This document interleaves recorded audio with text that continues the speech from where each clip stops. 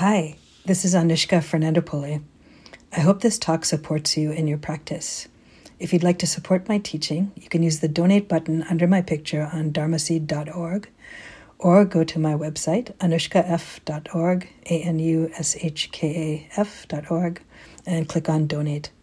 Thanks. I appreciate your support. So we had some very dramatic weather today.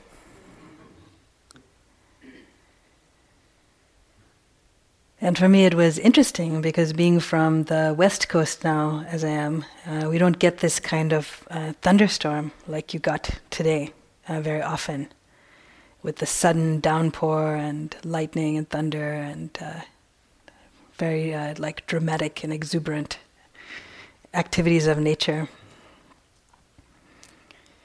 But I actually remember this from my childhood, because as I mentioned in the opening, I grew up in the East Coast.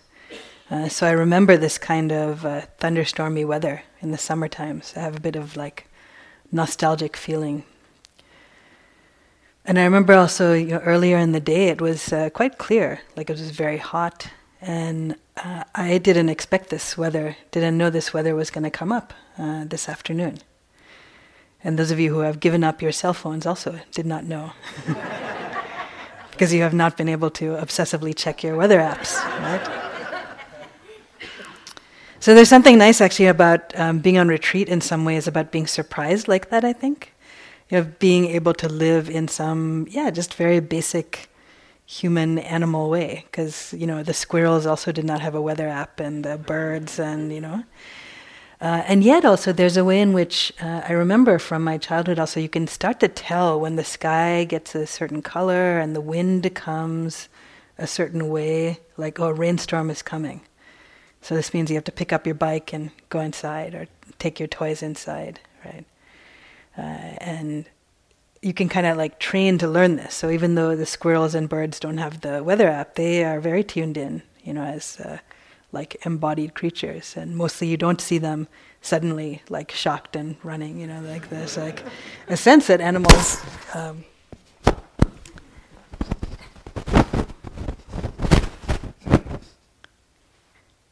Let's try that.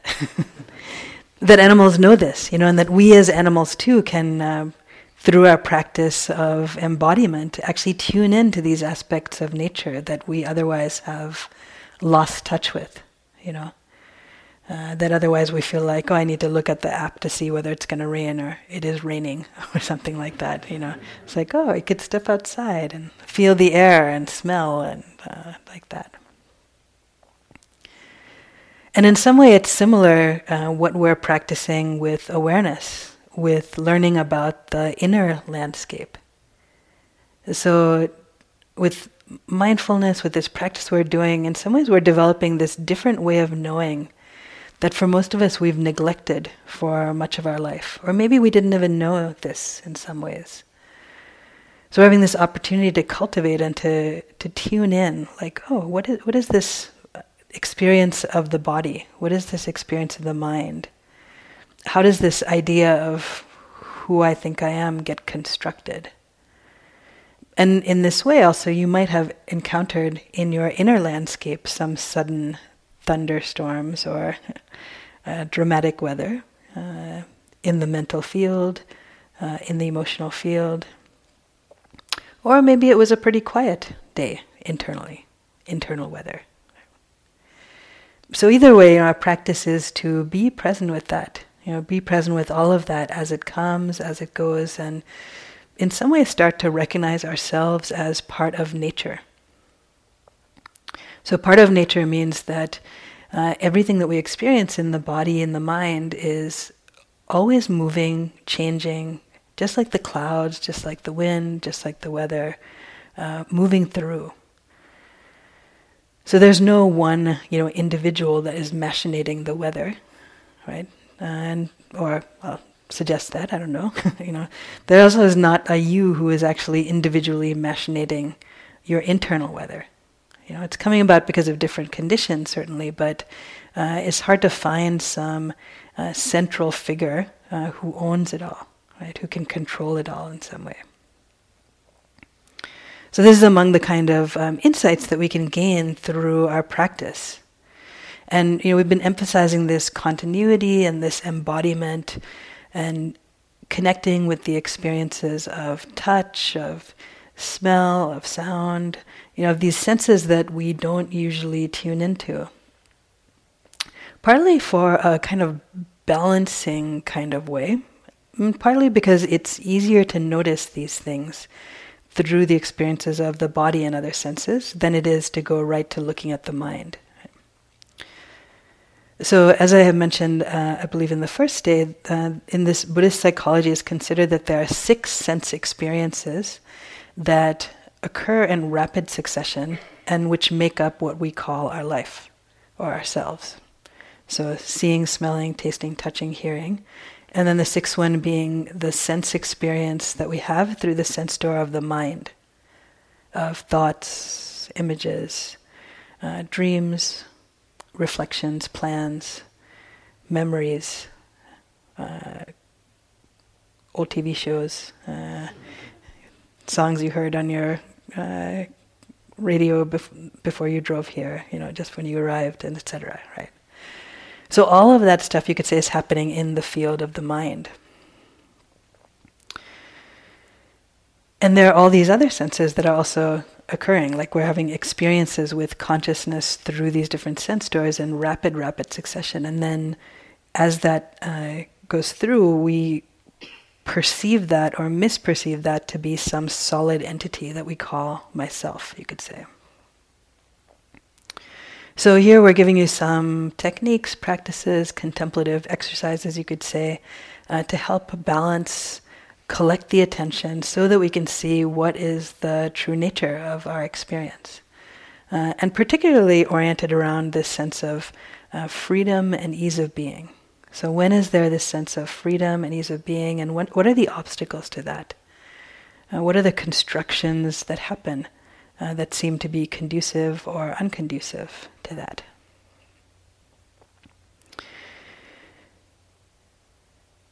So supposing you just went somewhere and were like, I'm going to hang out for a week and then I'll see if I have freedom and ease of being at the end of that week, right?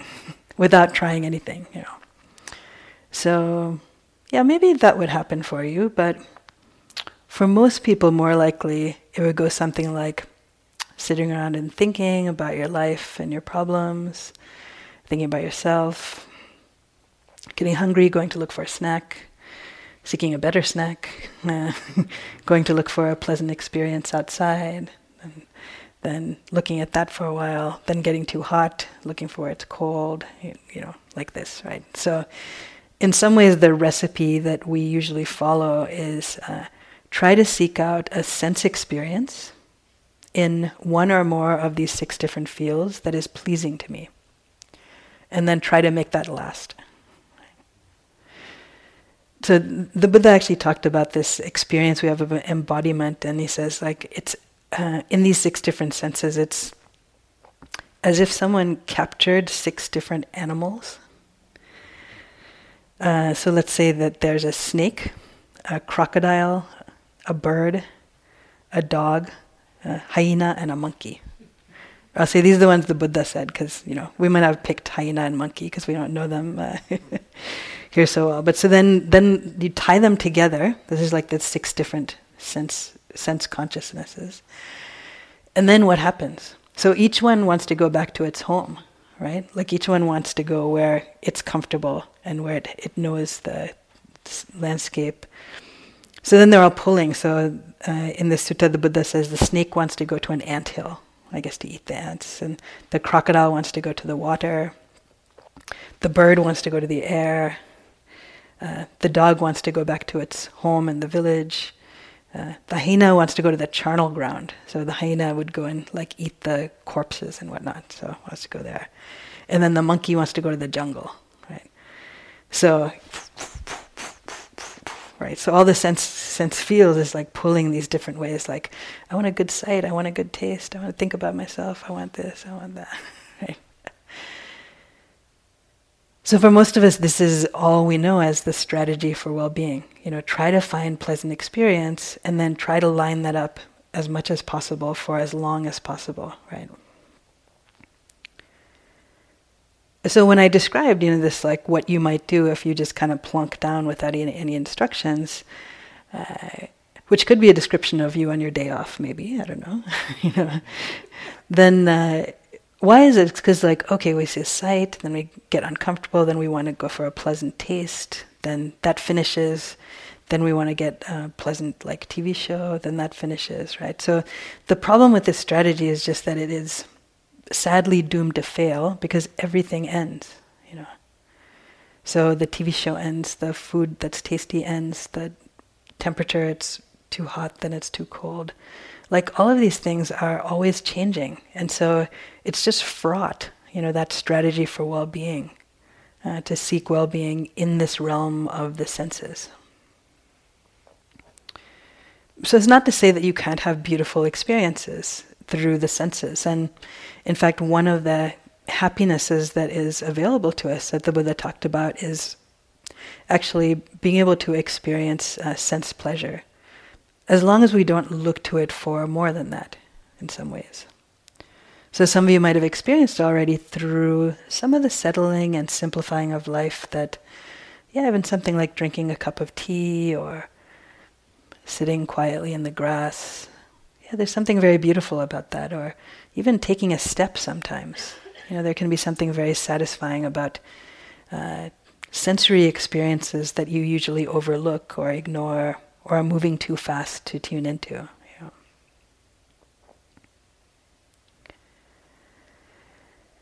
So as we tune in, then we also get the benefit of the mind settling, the attention settling, you could say. And this is another level of well-being, of happiness that the Buddha talks about that is available to us from simplifying our life and from practicing meditation. So there's a happiness available to us from the collectedness of mind, so from samadhi, concentration, focus. And this happiness is actually beyond anything that we can find in the world of sense pleasure. So if we can access that, which I know that some of you have had, even in just moments of where it's this, the collectedness of mind, not looking outside for well-being, but the contentedness that's possible when the mind stops struggling, right? So when all these animals just lie down for a little while, right? Stop trying to bust out, there's actually a sense of ease of being that's possible there. Right, a sense of contentedness, this freedom from struggle. And it's good to notice that when that happens, even if it's for one blessed moment, And then the highest happiness that is the, you could say the highest potential of this path of awakening is the happiness that is beyond all changing circumstance. So this is this liberation of mind and heart that's possible. So even the collectedness, the samadhi, the concentration is somewhat constructed. It comes together because of different conditions. But it's actually possible for us to, in some ways, radically alleviate suffering from the mind stream and find this freedom and ease of being that's possible regardless of any other conditions around.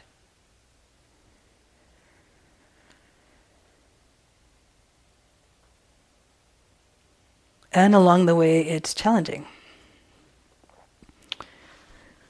So the process that you're going through in entering a meditation retreat, which is a very courageous thing to do, it could be seen as similar to the creative process. So I saw a meme online about the creative process, and I'm currently trying to write something, and because of this, I related to this meme very much. So it listed different stages in the creative process. So one is, this is awesome. This is the beginning, right? That could have been you, as you arrived here. And the next one stage is this is tricky. Right? It's ooh, it's a little harder than I thought. Okay. Then the next stage is, this is crap. Right? Then the next stage is, I am crap. Right? It's been formed into a me now. Now it's me. Then it starts to look up oh, this might be okay. Right? And then the last stage is like, this is awesome. So back to that, right? So I don't know if this exactly fits for your experience of retreat, but you could have gone through something like that, or you could be going through that. And whatever stage you are in this, I sympathize with you. Like, these are very common experiences, judgments that people will have along the way. So what's some of the tricky stuff, right? So tricky stuff, we've talked about some imbalance of energy, so getting really sleepy, getting really restless. What else is some of the tricky stuff? Is like getting bored or wanting something else to happen than what's happening, like wanting something really good to happen, or struggling with something that feels unpleasant, like body pain or difficult emotions, something like that. And then in some ways the trickiest of the this is tricky thing, which we might not even be able to identify as such, is when we start to doubt. Like, why am I doing this? What is this about? I can't really do this.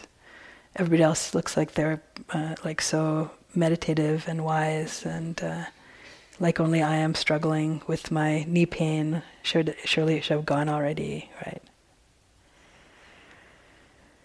So the reason that I can actually articulate this and you can snicker a little is because I learned this from my teachers 30 years ago, who learned it from the Buddha, who articulated it 2,600 years ago, as very common challenges people face when they come to meditation, when they embark on this path. And mostly the recommendation with these is to do your best to try to know these states of mind as they arise. Do your best to try to understand them, to learn from them, and in some ways to see them all just like these weather patterns. So get interested in them, be curious about them, feel what the energy feels like in the body as it moves through, of all of these push-pull. Yeah.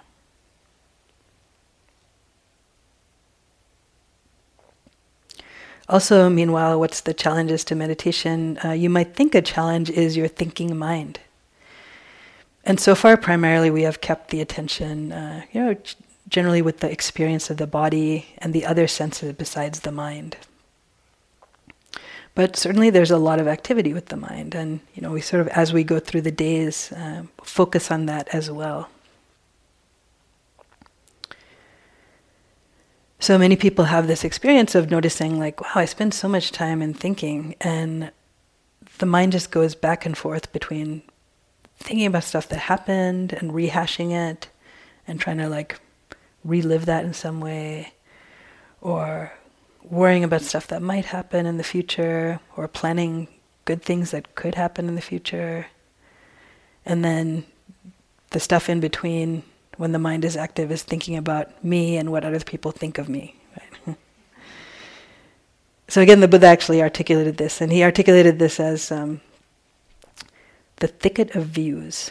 And so these are unrecommended topics for ruminating on, for which you will not really find an answer. So ideas that are unfit for attention by the noble practitioner. And he actually calls it the thicket of views. So was I in the past? Was I not in the past? What was I in the past? How was I in the past? Having been what was I in the past? Now it goes to the other one. Right? So shall I be in the future? Shall I not be in the future? What shall I be in the future? How shall I be in the future? Having been what shall I be in the future? And then even back to what appears to be the present moment. These are also unrecommended ruminations. Am I? Am I not? What am I? How am I? What has this being come from? Where is it bound to? Etc., etc. So it's interesting, on, especially a retreat like this identity-based retreat in some ways. So in order to come to this retreat, at some point you did come to some answer to some question that about who am I, or what am I, that might have manifested in some identity marker that made you sign up for this retreat, right? LGBTQI in some way. So it's not that there's anything wrong with this or that it's not even provisionally true, but it's interesting to play with, in this field of awareness as we get to understand what's the mind, what's the body. Where do these identities arise? Like, what's the nature of identities?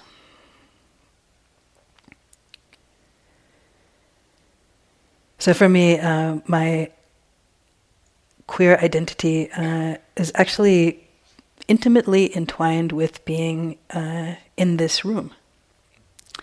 So I came on retreat the first time here, a 10-day retreat when I was about 19 years old. And at that time I had been in the, Q questioning, not Q queer phase. And I was in college and I was like, oh yeah, maybe not, I don't know. And then being forced, as you all are, to sit there for many periods of 45 minutes and observe the mind and body and notice. I was like, yep, that's... So, without being able to squirm away or, dodge or distract, it became very clear. And fortunately, this is among the aspects of that arises for us on retreat, is facing various dimensions of our mental life, our physical life, right, our experience of being that we otherwise might push away, right, and distract from or not want to deal with, right? So if this happens for you in some way, like this is a very normal and in some ways helpful aspect, part of the path. So they say that this is called insight meditation, and the joke about it is that you get a lot of insight, but in the beginning most of it seems like bad news. Right? But fortunately I had a community of, very supportive community of young queer people, and so at first it was scary news, as it might have been for many of you. But then I was able to go back to my friends and talk about it and manifest it, and then came like a huge explosion of freedom, energy and freedom that many of you might relate to in the early, like coming out and sort of allowing this being to manifest, like as seems in accordance with nature, like as seems to be true in some way. So it's provisionally true for sure. And then I went through different phases of being very engaged in like at one point living in a queer household and playing on a lesbian soccer team and having a job in a gay health center and just full on like rainbow experience of life. And then now I have to say, like, I live in San Francisco. It's like almost 30 years later, and my life and the community I live in allows this not to be the strongest identity all the time that is at the forefront. So I notice more when I'm in less queer environments, certainly, and I've become more conscious of that. But identity arises kind of conditionally in some ways, right? So. Sometimes I'm in a group of people and then it's very clear to me like, oh yeah, I'm older than most of the people here. Or sometimes I'm in a group of people and then the identity arises like, oh, I'm a person of color in relationship to this group. Or I was just teaching in England and then I became very aware of being an American, which is not an identity that I hold too strongly when I'm soaking here in America, right? With everybody else here.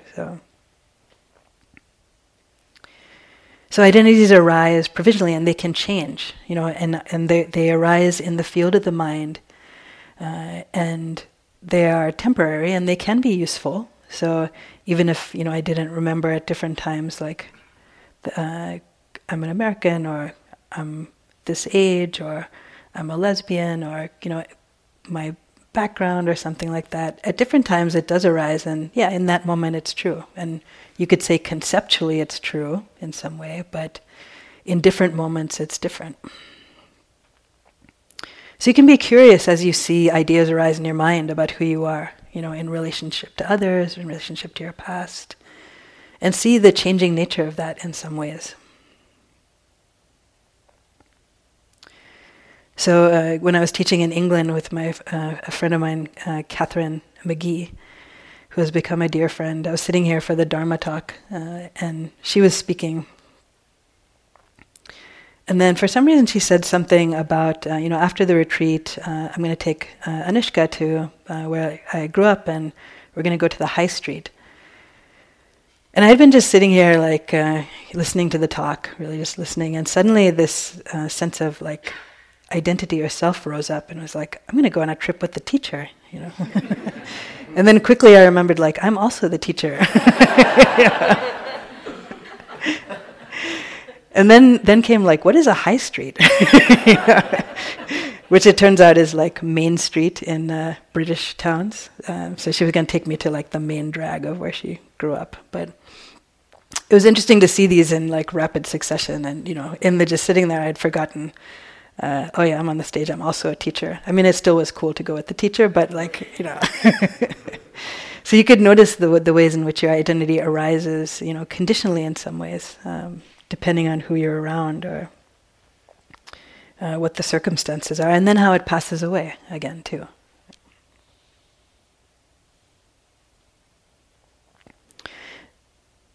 So some of this is a practice of being able to observe the mind and thoughts, and this is the slipperiest of the sense fields to be able to get a handle on, I'll say, My thoughts come very quickly, and it's the sense field in which we're usually most identified with. A close second being sight, but I'd say primarily this experience of thought. We believe all the thoughts that come through. We take them to be me or mine.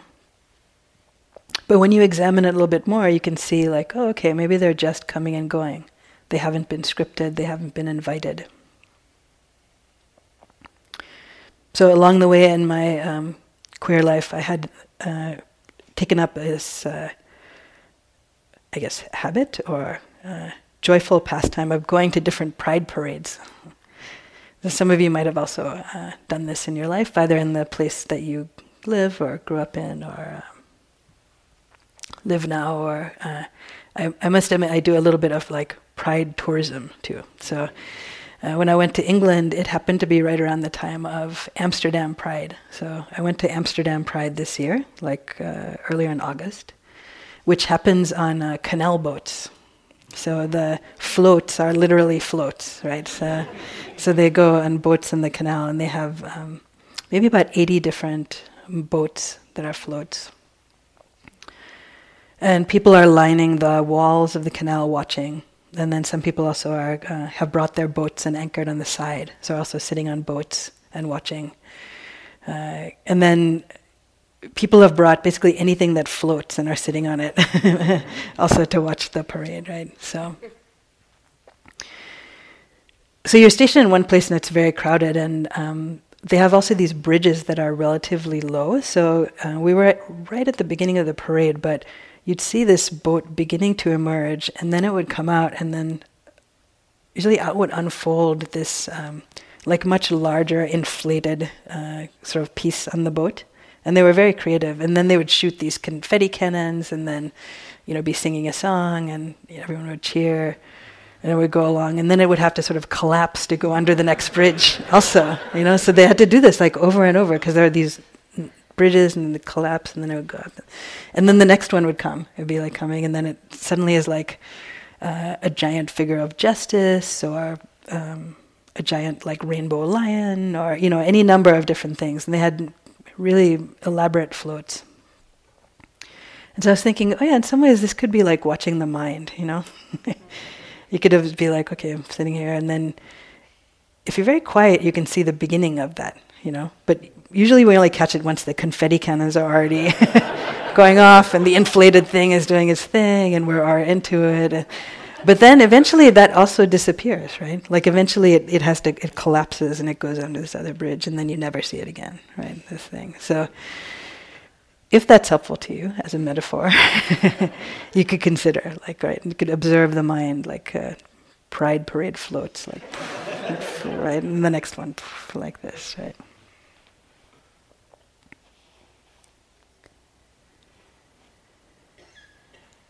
And related to this essay, I also have had the experience of marching in Pride many times in San Francisco, where I live now, also in Boston, where I used to live, and New York, I think. I have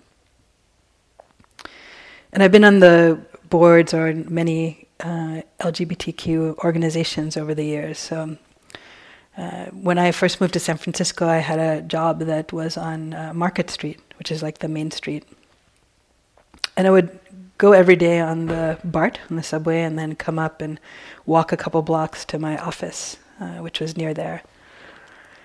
And it was pretty unremarkable, early morning, walking, bag, coffee sometimes.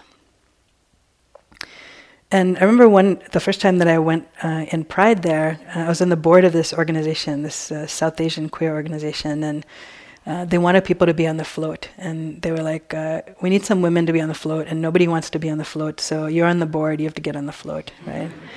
And I was like, no, I don't want to do it, And they're like, no, you have to do it, this is your duty, represent, blah, blah, blah. So I was like, okay, so I got on the float, and then the float starts going down Market Street, and first tentatively waving, and then it's like millions of people are like cheering, And I remember starting to feel like happier and happier. And it's like, wow, like I'm actually being able to be totally like out and who I am, and all these people are cheering. And every other day for the last umpteen years, nobody has cheered for me walking down Market Street, But I remember that sense of like, oh wow, like, and it wasn't pride like a bad pride, but it was like, oh, take this in. This is this. Then I got really into it. It was like very fun to do. But it made me realize also there's a way in which other days, my sense of being was in some ways like somewhat collapsed. Like there was a sense of not being as fully present on that walk to work, on the same street. That's what's interesting, on the same street, the same blocks, right? And so I took up this practice of embodiment, in that. I didn't wave like that, and, people didn't cheer, but there was a sense of like, oh, what is it like to be fully present in the body, And I've done it before, I've seen what that's like, and maybe I don't need the people cheering for me, but I can practice this, Like, what's that like to live in that same way with like full dignity, full dignity in existence and movement. And what if that was something that I could discover not just one day a year, and not because people were lining the streets cheering for me, but it was something that could flower from within. So this is also something that you could practice yourself. So in the walking practice, so in some ways it may seem pretty mundane or, boring, but there's a way in which it could also be like your pride parade. So this is like embodiment. This is the opportunity to be as fully present with dignity, with love, regardless of who is looking at you or cheering for you. Like, what would that be like to really fully walk on the earth? Fully be present and walk on the earth. Like manifest that unique form of life that you are. Beautiful, unique, wacky, anything, in each step, in each moment, right?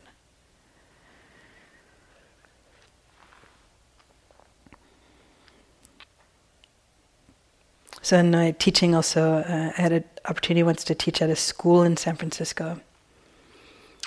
And it was a private school. And a friend of mine had asked me to go in and teach these kids who were like maybe like 11th grade or something.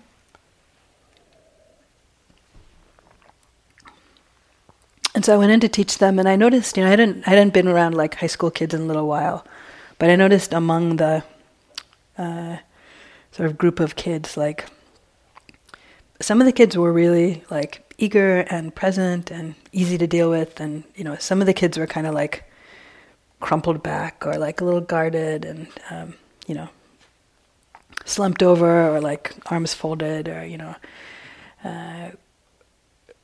but also like otherwise somewhat like not fully present in that same way. And somehow from that teaching experience I kind of recognized like, oh, some of these kids seem to be like living from and operating from, what was this belief that like we belong here, this world was made for us.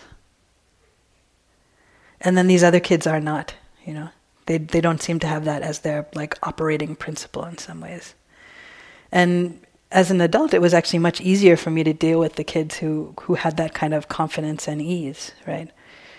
And it made me consider, like, oh wow, what would that be like if all of us, every single person on the planet got that message?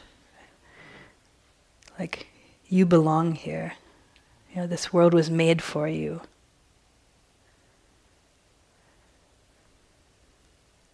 So it's touching, right? Like, for me, even to say that, it's touching, because I know there's so many ways in which I didn't feel that in growing up, and maybe even still now there's some doubt, right? And there's a way in which our practice of presence is, in some ways, I think reformatting or reigniting the possibility of us knowing that to be true. So, like the example Pascal gave of the Buddha touching the ground, touching the ground in this dispelling doubt about his right to be here, his right to seek awakening, his right to extinguish all of the obstacles to freedom and ease of being and wisdom.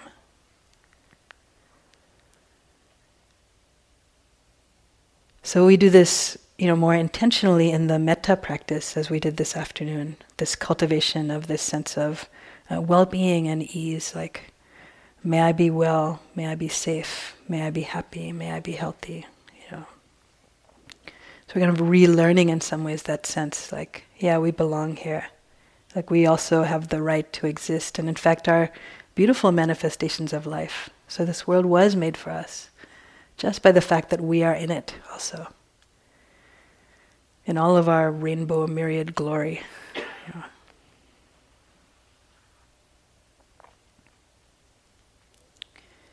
And in some ways, the more that we can recognize this, the more that we can embody this, and then the more that we can access the wisdom that is possible from this continued embodiment, the wisdom, the love, we can get out of that kind of thicket of views of worrying about this and that, who am I in the past, what will I be in the future, what about, and this way actually shine forth in this way that's a blessing for ourselves and also a blessing for all those who we meet too.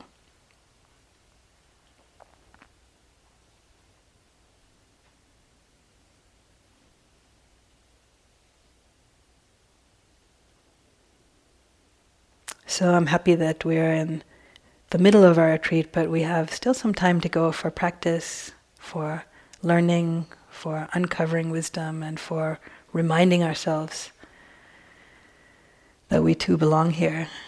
This world was made for you as well.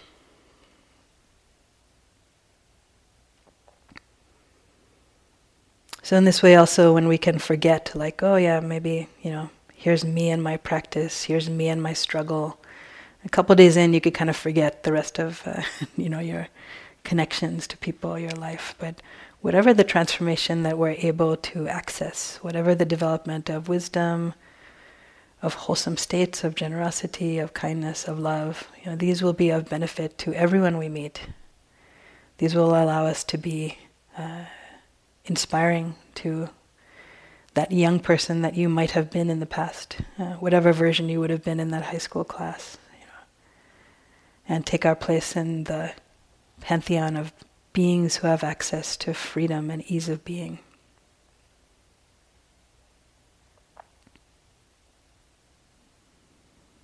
So we can practice that a little bit now. So as we sit here, you can just feel your body and however it's manifesting, and this freedom and ease of being, is it possible it could be there even if there's some knee pain, even if there's some sleepiness, even if there's some grouchiness or grumpiness.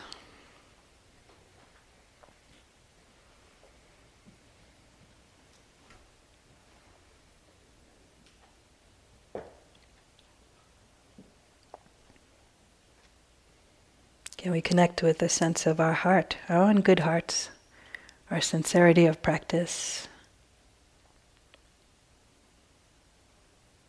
regardless of the judgments or thoughts? Connecting with our own goodness, deep goodness.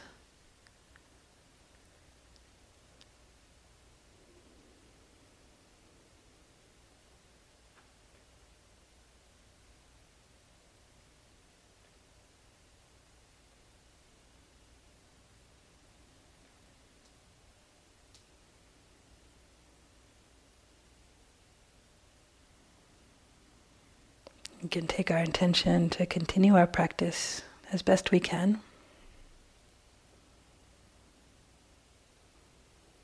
Can hold in our hearts,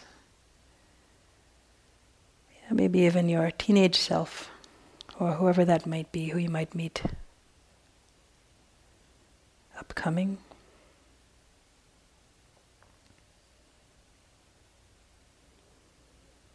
Your colleagues, your loved ones, your friends, and even all those who are here. So our practice together supports each other and leads to the conditions for our collective awakening.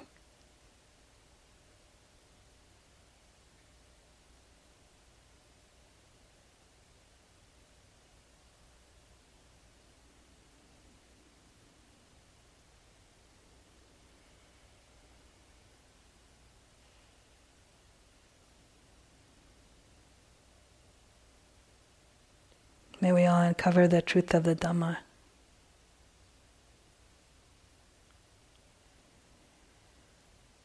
May we experience freedom in this life, complete freedom.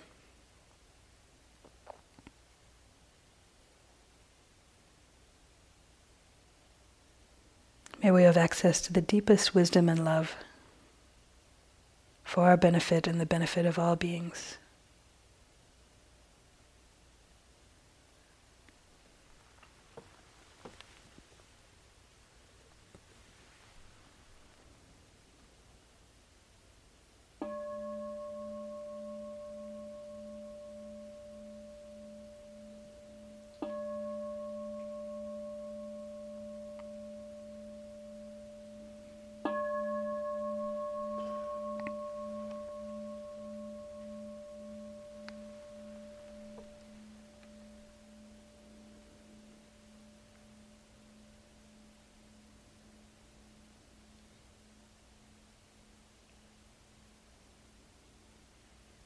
Thank you.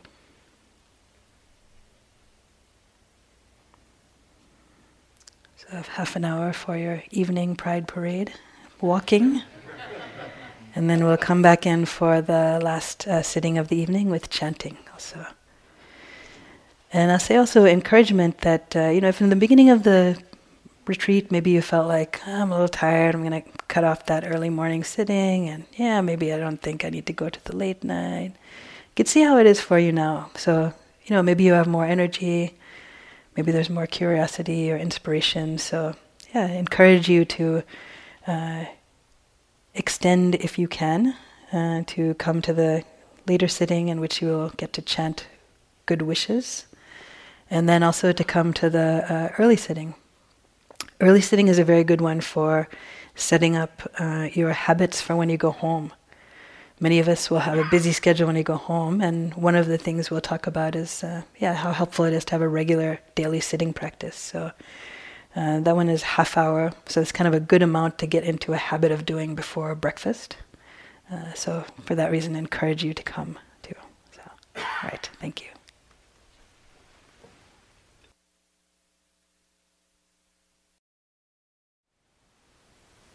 Thank you for listening.